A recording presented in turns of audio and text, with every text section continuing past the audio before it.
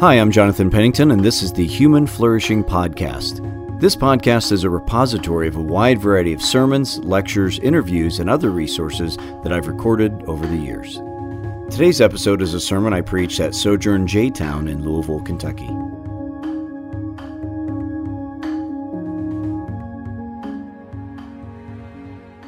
Well, just over a year ago, I think it was, Facebook added an enhancement called On This Day. Have you seen this? Those of you, that means that every time, some of you may have turned it off, or maybe some of you don't use Facebook, that's fine. If you're my teenagers, that's like 2010 or something. It's a year beyond that. But for us old people, it's still hip. But what that means is that when I open my Facebook, often, I don't know when or why or how, it shows me something that I have posted from some time in the past. Maybe a year ago, maybe 2 years ago, maybe several years ago. And it invites me to repost this and to invite me to go down memory lane and think about things that have happened to me in the past. Now, like I said, sometimes these are from a year ago, sometimes a couple of years ago, sometimes more. I was reminded recently that a year ago, my family and I were in Florida enjoying Harry Potter World and other Floridian adventures, and that was a good memory. I was reminded that 5 years ago, just last week, my now almost 16-year-old, a picture of him when he was almost 11, big difference, popped up, reminding me that he and I were on a trip, a father and son trip to Kings Island 5 years ago. It was a good memory. Now, unlike our memories, though, Facebook actually has a feature where you can control which memories I see. It's under Preferences, Edit, if you want to go turn it off. And you can actually have people or days not appear in that On This Day if there's somebody you don't want to. So that's good to know. We can't do that.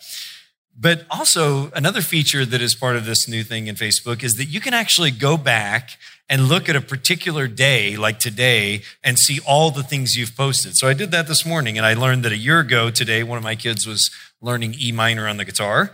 I also learned that a couple years ago today, I had just gotten the sonic toothbrush, which will change your life if you don't have one of those. I mean, that thing you'll feel very different.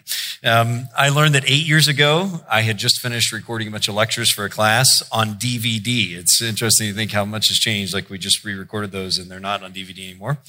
And most surprising, I learned that a year ago, I was sick with the same sore throat that I have this week as well. So I'm wondering if there's some allergy or something. But this is all stuff that is all about memories. And the question I have for us is why are we so interested? Why is that so important to us to think about our memories and to have memories? Or maybe even a more important question, why did God create us with the ability to remember things? I mean, think about that. There are lots of creatures that don't have memories, plants, cockroaches, other things, as far as I know. But God has created us with the ability to remember things, to actually relive events that no longer exist. And to not only live them in your minds, but actually to feel them physically and to be affected emotionally just as powerfully. That's an amazing gift of the imagination that we can actually relive things that no longer exist. And sometimes that's a curse, isn't it? In the sense that sadness can overwhelm us as well. But it is an amazing gift of our imaginations to be able to remember. Now, as you may or may not know, there's actually a lot of study going on now on memory in a lot of fields. So in neurology, there's a lot of discussion going on because of dementia and Alzheimer's, trying to figure out what memory is neurologically and how to improve it and retain it. Psychologically, there's a lot going on with memory, the effect of our family of origin and other traumatic memories that we might have and how to actually use therapeutic techniques to help get over those. And historically, in my field of study, there's a lot of work being done on how history is kind of the retelling of memory. So there's a lot going on, but it's not, of course, just a matter of current interest. Memories have always been an important part of the human experience. Whether it's a 6,000-year-old cave wall painting of the great battle with a bison or something, right? Or a statue of a great leader, or all the way down to you and me, and the most important thing, the scrapbook. right? Where you can make a family vacation that was actually you yelling at your kids and all stressed out. You can make it look like it was a happy event, right? As my wife and I always used to say, it's not about the actual experience, it's all about the scrapbook, right?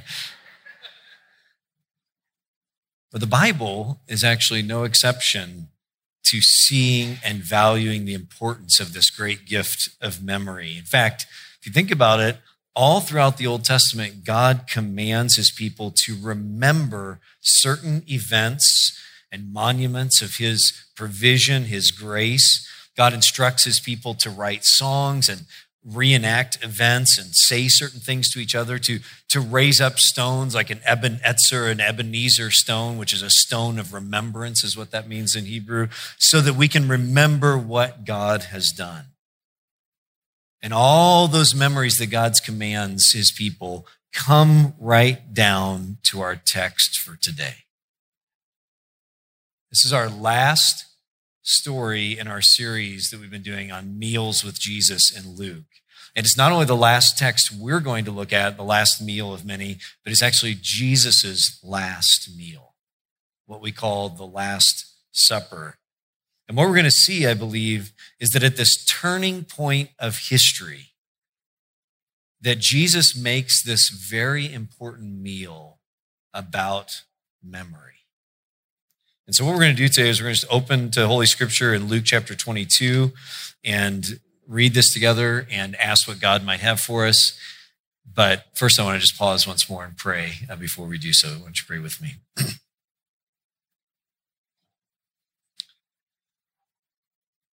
Our Father, we are in desperate need of you, whether we realize it or not this morning. You are the one sustaining us, making our hearts beat, our minds work, our tongues function, our any hope for life or joy is in your hands. And we thank you that you are very good and you're for us today. So I pray that you would do what we can't do for ourselves. Open our hearts and minds, heal us, touch us, reveal yourself to us now, we pray. In Jesus' name, amen. Now, if you were here last week, if not, it's okay as well. But if you were here last week, you may recall that when we were in Luke chapter 19 with the interesting story of Zacchaeus, that I mentioned that story was at a crucial point in Luke's gospel because the whole book of Luke was barreling down towards that last week of Jesus' life.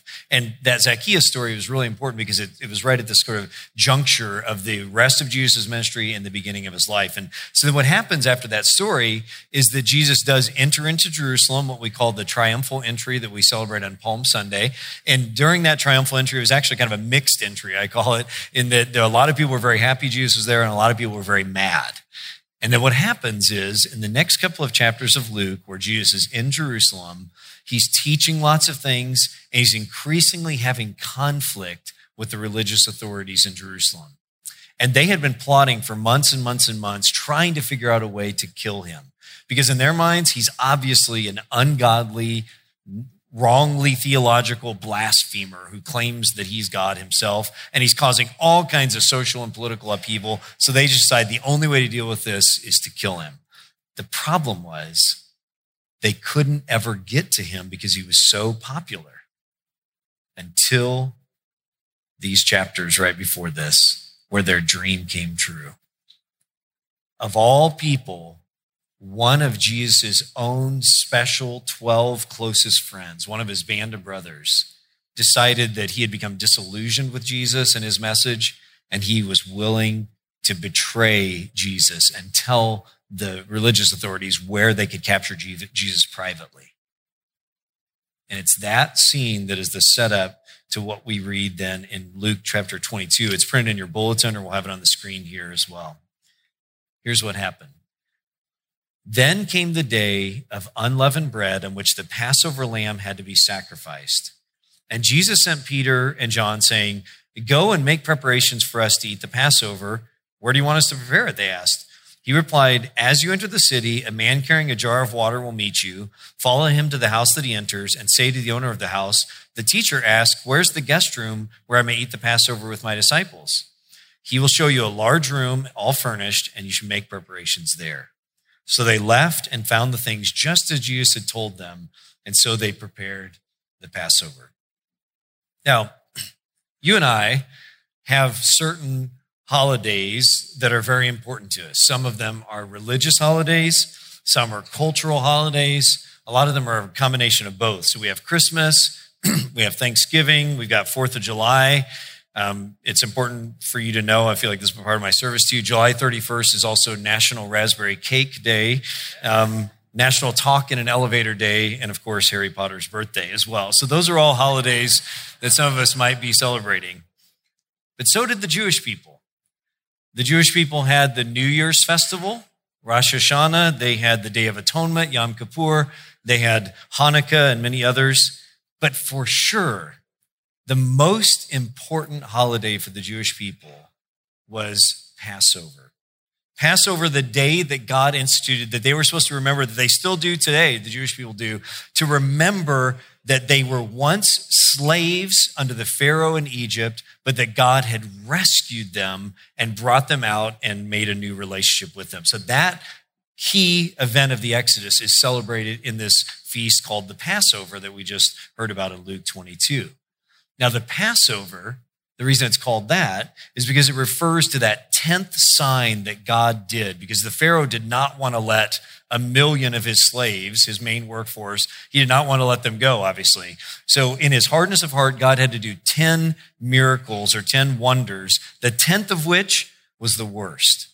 And that is that the firstborn son of every household would be killed by the angel of death. And the only way to prevent that from happening is that if by faith you took a lamb, sacrificed it, put its blood on the doorpost, and then when the angel of death, and Jew or Egyptian could do that, anyone who had faith to believe that God was true could do that, and then when the angel of death passed over the houses that had that faith blood list shown, they were spared. And it's also called the Feast of Unleavened Bread that we just heard there in verse 7, because this all happened so quickly that after that night, that horrible dark night in Egypt, when Pharaoh said, fine, you can go, they had to gather their things and leave so quickly that the bread didn't have time to rise. And so that became a metaphor of the rushedness of leaving quickly and leaving things behind, the idea of the Passover and the unleavened bread. And through those events then, you see, God reforms his people. He makes a covenant with them under the leadership of Moses that we call the Mosaic covenant that lasted for thousands of years, all the way down to the very weekend that we're reading about in this chapter. And so it is on this most important of Jewish family holidays that Jesus chooses to go to Jerusalem to gather his friends around them. And it's not an accident as he reenacts this meal with them as the Lamb of God, as we'll see. Now, if you look back at verses 8 to 13, this part is kind of weird. It's like something out of a spy show or something, right? I mean, he tells them where to go prepare it. He doesn't tell them where to go prepare it. You'll see somebody walking carrying a jar, follow that person. What's all going on there? Well, probably what's happening here is that, remember, the Jewish leadership is trying to capture Jesus to kill him. And Jesus knows that Judas is going to betray him. So it seems that what's going on here is that these secret instructions, this is a way that Jesus told and set up the Passover meal so that they could all be there together, that this final important meal that Jesus cared about would not be thwarted. They could have this one final night together. And then you remember at this meal, he is going to turn right after our text, turn to Judas and tell him to go do now what he's done. So in other words, I don't think Judas was able to know where the meal was until they were gathering together so that Jesus could make sure that he had this last meal with them. And that's the first part of our story. That's the setup. Let's look at what happens at the dinner. Look at verse 14. Now, when the hour came, Jesus and his apostles reclined at the table. And remember, if you hear other weeks, I've talked about this. This would be like probably a circular or a square, a U-shaped table.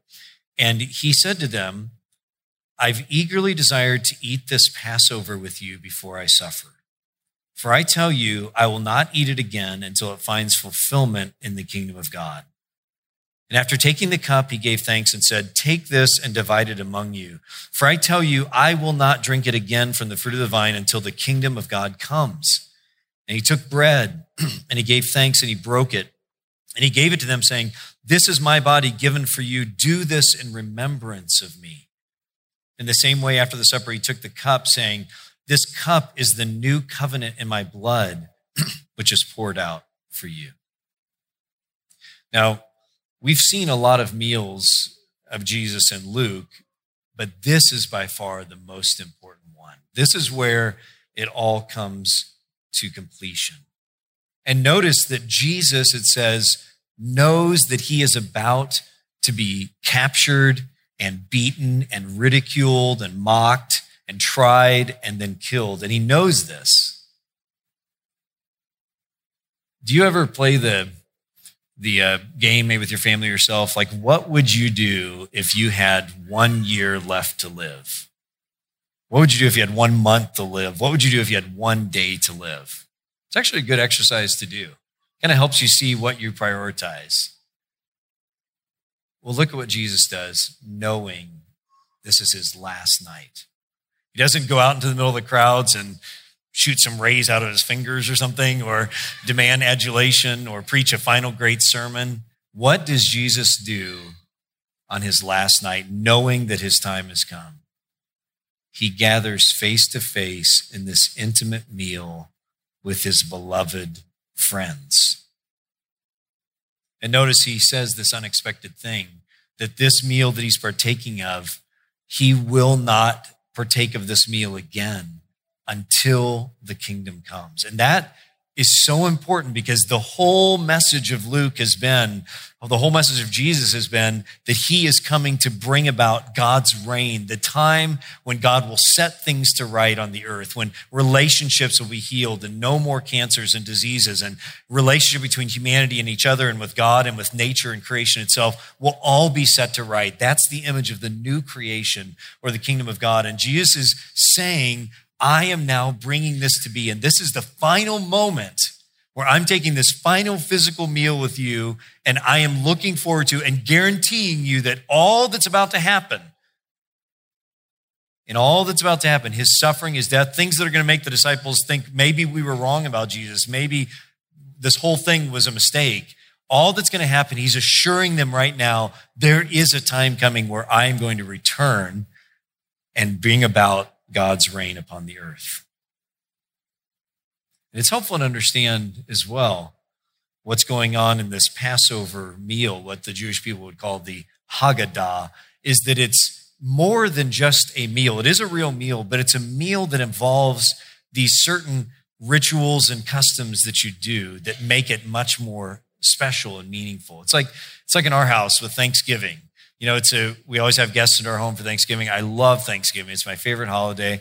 And we have a regular meal as well, but there are all these other special things we do as well. We often have we used to have a Thanksgiving tree, thankful tree, where you could write something on a leaf and hang it on this little tree. We would have little prayers and sayings printed at the seats, and people would go around and read them. We have a jar with random questions that we pass around, and everybody has to draw one and answer it about themselves. If you had a superpower, what would it be? You know, these kind of things. And you have to say something. And then we always have the Pennington annual talent show, that if you're ever in our home for Thanksgiving, you have to be part of the talent show afterwards. No talent is too small or too large. So those are things that it's a real meal, but it makes it much more meaningful. It makes it a tradition that deepens our memories.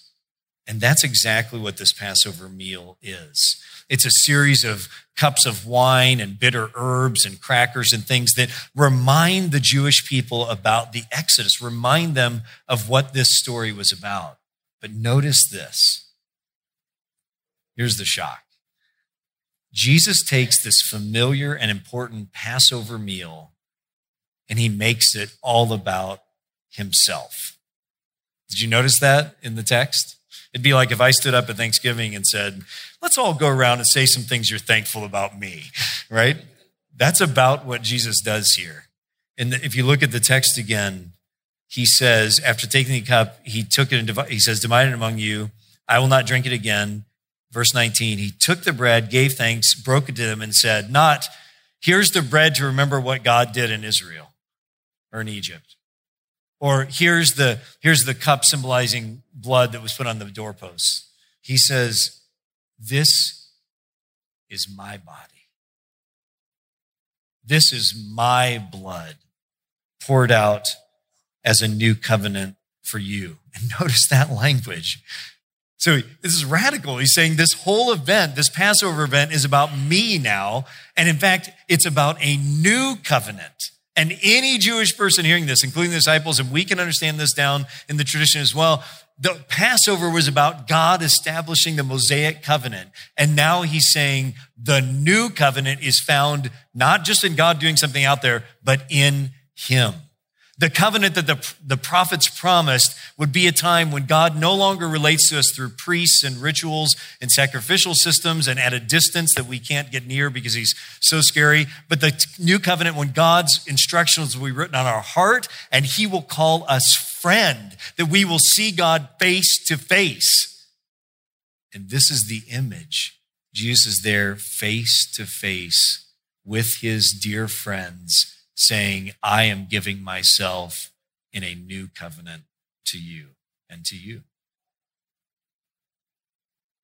And so we have the bread, we have the wine, but what's missing in this radical reinterpretation of the Passover is what? The lamb. And to repeat the question that a child asked his father thousands of years ago, Father, where is the lamb? Well, this, friends, is the genius, the beauty, the shock, and the wonder of this story, and why this text today is so important for the center of Christianity and for our understanding is because of what Jesus does. It's a plot twist. You know how it is when you're reading a great novel or watching a great show, and then near the end, the climactic moment, you realize that what's really going on in the story.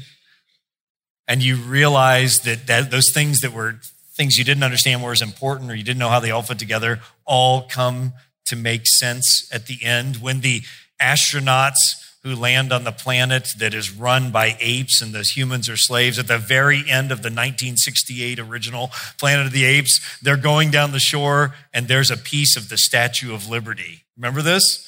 And they realize this was Earth all along, right? Or in The Prestige, when you realize that Borden, sorry, spoiler alert, is a twin actually, and this is how he can get away with that. Maybe that doesn't mean anything to you. Sorry. Maybe this will work. When George Costanza pulls the golf ball out of the whale blowhole and realizes this was the one that Kramer had been hit off the building. Maybe that doesn't mean anything to you. Yes, exactly. Is there a marine biologist around here? Exactly right. What is this, France? Come on, right? It's good. That's excellent. Or when you realize Harry Potter himself is the final Horcrux. Or one that we can all understand, when you realize for the first time, and it's been so long, none of us will feel the impact of it, but when you realize for the first time that Darth Vader is Luke's father, right? Friends, that kind of beautiful, powerful rethinking of a whole big story at the plot twist is exactly what is happening in this text. Because you see, the way back in the garden, at the beginning of the Bible, we see that the first Adam and Eve, through a wrong eating, break covenant with God and break relationship, the result being shame and death. And then we see right after that God promises that someday he will send a redeemer who will crush death. And then we see that not too much later, that Isaac with Abraham, the one God calls, is on the way to make a sacrifice. And he is the one who asks, where is the lamb? And Abraham responds, God himself will provide the lamb.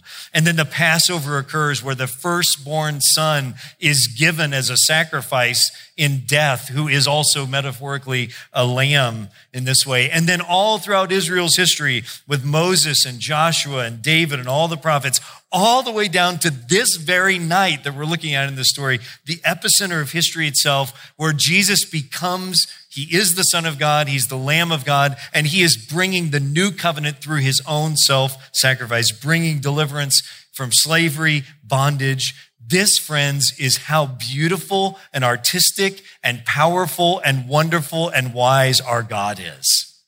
All that he has been doing in creation comes to its completion in this moment in a way that none of us could have anticipated, is more beautiful and powerful than any story, and it's true. That all of history is met now in this night, that the stone table is cracked by a deeper magic, and through the sacrifice of Jesus' own body and blood, he recreates the world and reboots the world and our relationship with God. That's how important the Last Supper is. And in fact, then the question we can ask is, what does that mean for today? If it's that important, what does that mean for you and me? And I want to answer it in this way. And how does it relate to memory? That's the real question too. Well, the answer I would suggest to you is that the act of remembering, us looking back on this event, the act of remembering is essential to living as God's people, as his children, because God meets us in those acts of remembering. Let me say that again. The intentional act of remembering is the way God has designed it to meet with us. He reveals himself to us as we remember him. And I want to help you think as we kind of bring this together and bring this series together and bring this sermon together. As we think about the Lord's table, I want us to think about the fact that we reenact this memory each week. And I want us to ponder for a few moments what that means and what impact that can have on us. And I want to think of it in terms of past, present, and future. What is the reenacting of this memory of the Last Supper? How does that affect us in the past, present, and future? Well, think about it backward, past looking. Again, all through the Old Testament, God gives us examples. He not only gives us commands about remembering, he gives us examples of what happens when people stop remembering God. You think of Abraham and Sarah. He had promised that he would provide an heir.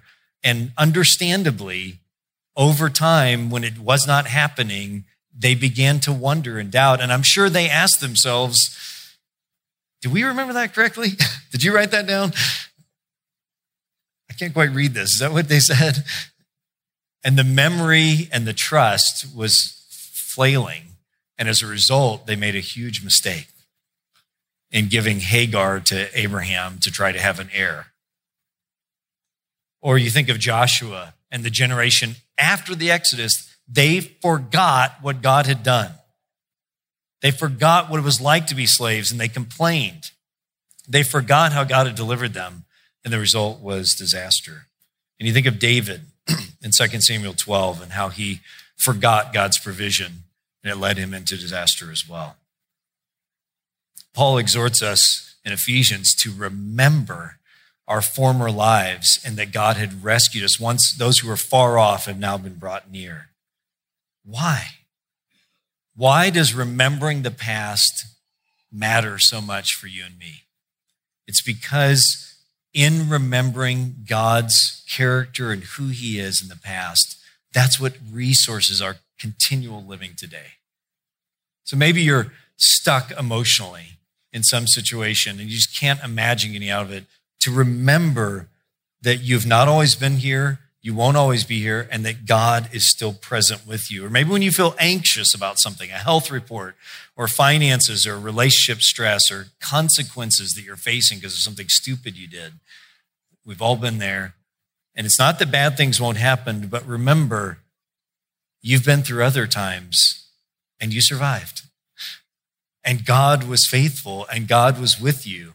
Think of all the times you prayed, God, if you'll just help me in this situation.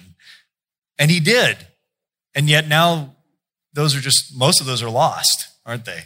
But can you intentionally remember, yes, God did answer that prayer. Yes, God did provide in this way. Yes, God did lead me in this way. Friends, that enables us to keep living. Or when you feel guilt and shame and regret, remembering that God's grace has rescued you.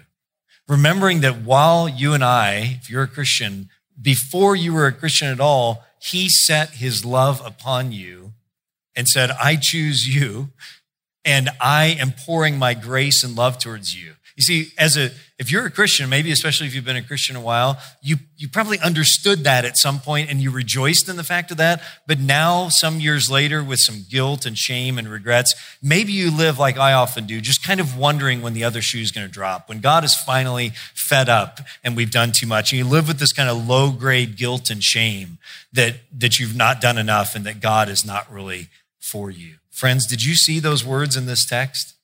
When he gives his body and he gives his blood, did you notice what he says twice? He says, I give my body, I give my blood for you. For you. You see, friends, God is not reluctant to be in a relationship with you. He's not just waiting for you to screw up enough. I think a lot of times when we talk about Jesus' death, which is what this passage is about, we often emphasize how bad we are and how unworthy we are. And we are sinful and we are in need of redemption. Otherwise, Jesus would not have needed to die. But friends, that's not the emphasis in this text. The emphasis is on out of Jesus' love, his friendship with us, his desire to be in relationship, he gives himself for us. It's very positive. This text is not meant to make us beat ourselves up as our unworthiness. It's meant to make us lift up our heads and realize God is for us in Jesus. And so if you are feeling guilt and shame today, which are real things, real emotions from real situations, I understand that. And there's not a quick fix, I realize that. But friends, God is for you. And if he is for you, who can stand against you? And so remembering that while you were dead, he died for you, can give you courage and hope to press on. So that's how past affects present. Did you notice that he doesn't just say these words to each other every time you gather together? We don't just repeat the words of what Jesus did. We actually partake of them in the present. Have you considered how significant that is? That God made creation. He made nature. He made the physical world. He saw that it was good and he loves it. And he loves our bodies. He made our bodies. We are not just brains that are trying to get free from physical bodies. That, friends, is called Platonism. That's not Christianity. We are embodied creatures. God made us physical bodies. Jesus took on a physical body. When Jesus rose from the dead, he did not become a spirit because he got free from bodies. He took on a resurrected physical body. God cares about our bodies. God cares about the physical things of this world. And when we partake of these elements, that's a reminder God is not anti-body. God is not anti-pleasure. God is not anti-actual embodied experience. He himself took on a body and he gives us this physical reminder every week that he cares about nature and creation. He cares about your body. Even though they're flawed and even though we are broken, there is a time coming when we will be redeemed. We're not just brains, our whole bodies. And what that means is that food and drink and sand in your toes when you're sitting on the beach, all these things are good. It means that pets and pools and pears and paper and pickles and piñatas and ping pong and pony rides, and those are just some of the P's, are all great things. God has made a quadrillion things for us to enjoy. And when we partake of this each week, we're reminded God cares about our real lives in our bodies. And that's a good thing. And also, we use those bodies because we live in community with each other. We're not just spirits floating around. The other thing that this present reminder, each week partaking of this, is that we are united together. When Jesus gives this cup, he doesn't just say to all his disciples, everybody take their cup and raise a toast to the Passover. He actually passes the cup around and they all partake of it. That's an image.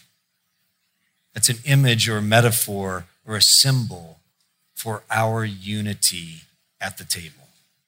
This is a big part of why it's so important to celebrate the Lord's table, is because we are saying together now in the present, we're not only looking back, we're saying in the present, our destiny is together. Friends, there is no such thing as a Lone Ranger individual Christian. If you are a Christian today, what that means is not that just you've been forgiven your sins. What that really means is you have been put into a body, the body of Christ first, and secondly, the body of his bride, the church. You are now in a body. The result of that is your forgiveness of sins. Do you understand the difference? To be a Christian is to be put into a body of people. You share the destiny of Jesus himself. You share the destiny of the church. As a result of that, you get forgiveness of sins, right? But you are put into unity. And so each week when we celebrate the Lord's table, we are proclaiming that we are part of one body. And that can suck because there people can be jerks. And you can be a jerk. And I can be a jerk. And we hurt each other's feelings deeply, deeply, deeply hurt each other. I'm mad at some people right now. Nobody here, right? But we are seeking imperfectly to be one body. Maybe today you need to reach out to somebody to proclaim one body together. And finally, more briefly, the Lord's table helps us look backward, it helps us think about the present, but it's all about the future. You see, the Lord's table is not just this sort of thing like a tombstone where we say, man, Jesus was great, because it's an empty tomb. And he proclaims that he is going to eat of this meal with us again at the marriage supper of the Lamb. That's what you see in the book of Revelation very clearly. This meal is reenacted and re-partaken of in the final day when Jesus will come and reestablish the new creation fully. We are looking forward. So in other words, each week of partaking of this is not so much a looking back only, but it's like putting $100 or $10 or whatever you can do each week or month toward that cruise or toward that all-inclusive vacation or whatever you think would be a great vacation. It's like an investment in the future reality. That's what we're doing when we're partaking of this. We are each week reminding ourselves and reinvesting our souls and our hearts into the fact that Jesus is going to come again and be with us, and we will be with him. These are habits of grace that form our souls. So Facebook will keep popping up memories for me to relive and reshare, and I'm glad for that. But each week we gather in restaurants and in homes and at parks and at play groups, and especially we gather here to say we are ones whose lives are marked by God's work in the past on our behalf. He is for us. We are proclaiming our unity together and embracing the fact that we are embodied creatures, and we're looking forward to the future when God will restore us completely in joy. And so with that, friends, if you're a Christian today, I want to invite you, and if you're new to our church, just so you know how this works, we partake the Lord's table by coming forward, and we partake of this broken bread that represents his body given for us, and this wine or grape juice. We have both. The wine is marked by a twine, so whatever your conscience or desire allows, and you dip a piece of the bread into this, partaking of one cup and one bread today, friends. And so if you're a believer, we invite you to come and remember that God is for you today. Let's pray. Thank you for listening to the Human Flourishing Podcast. To learn more or get in touch with me, visit my website, jonathanpennington.com.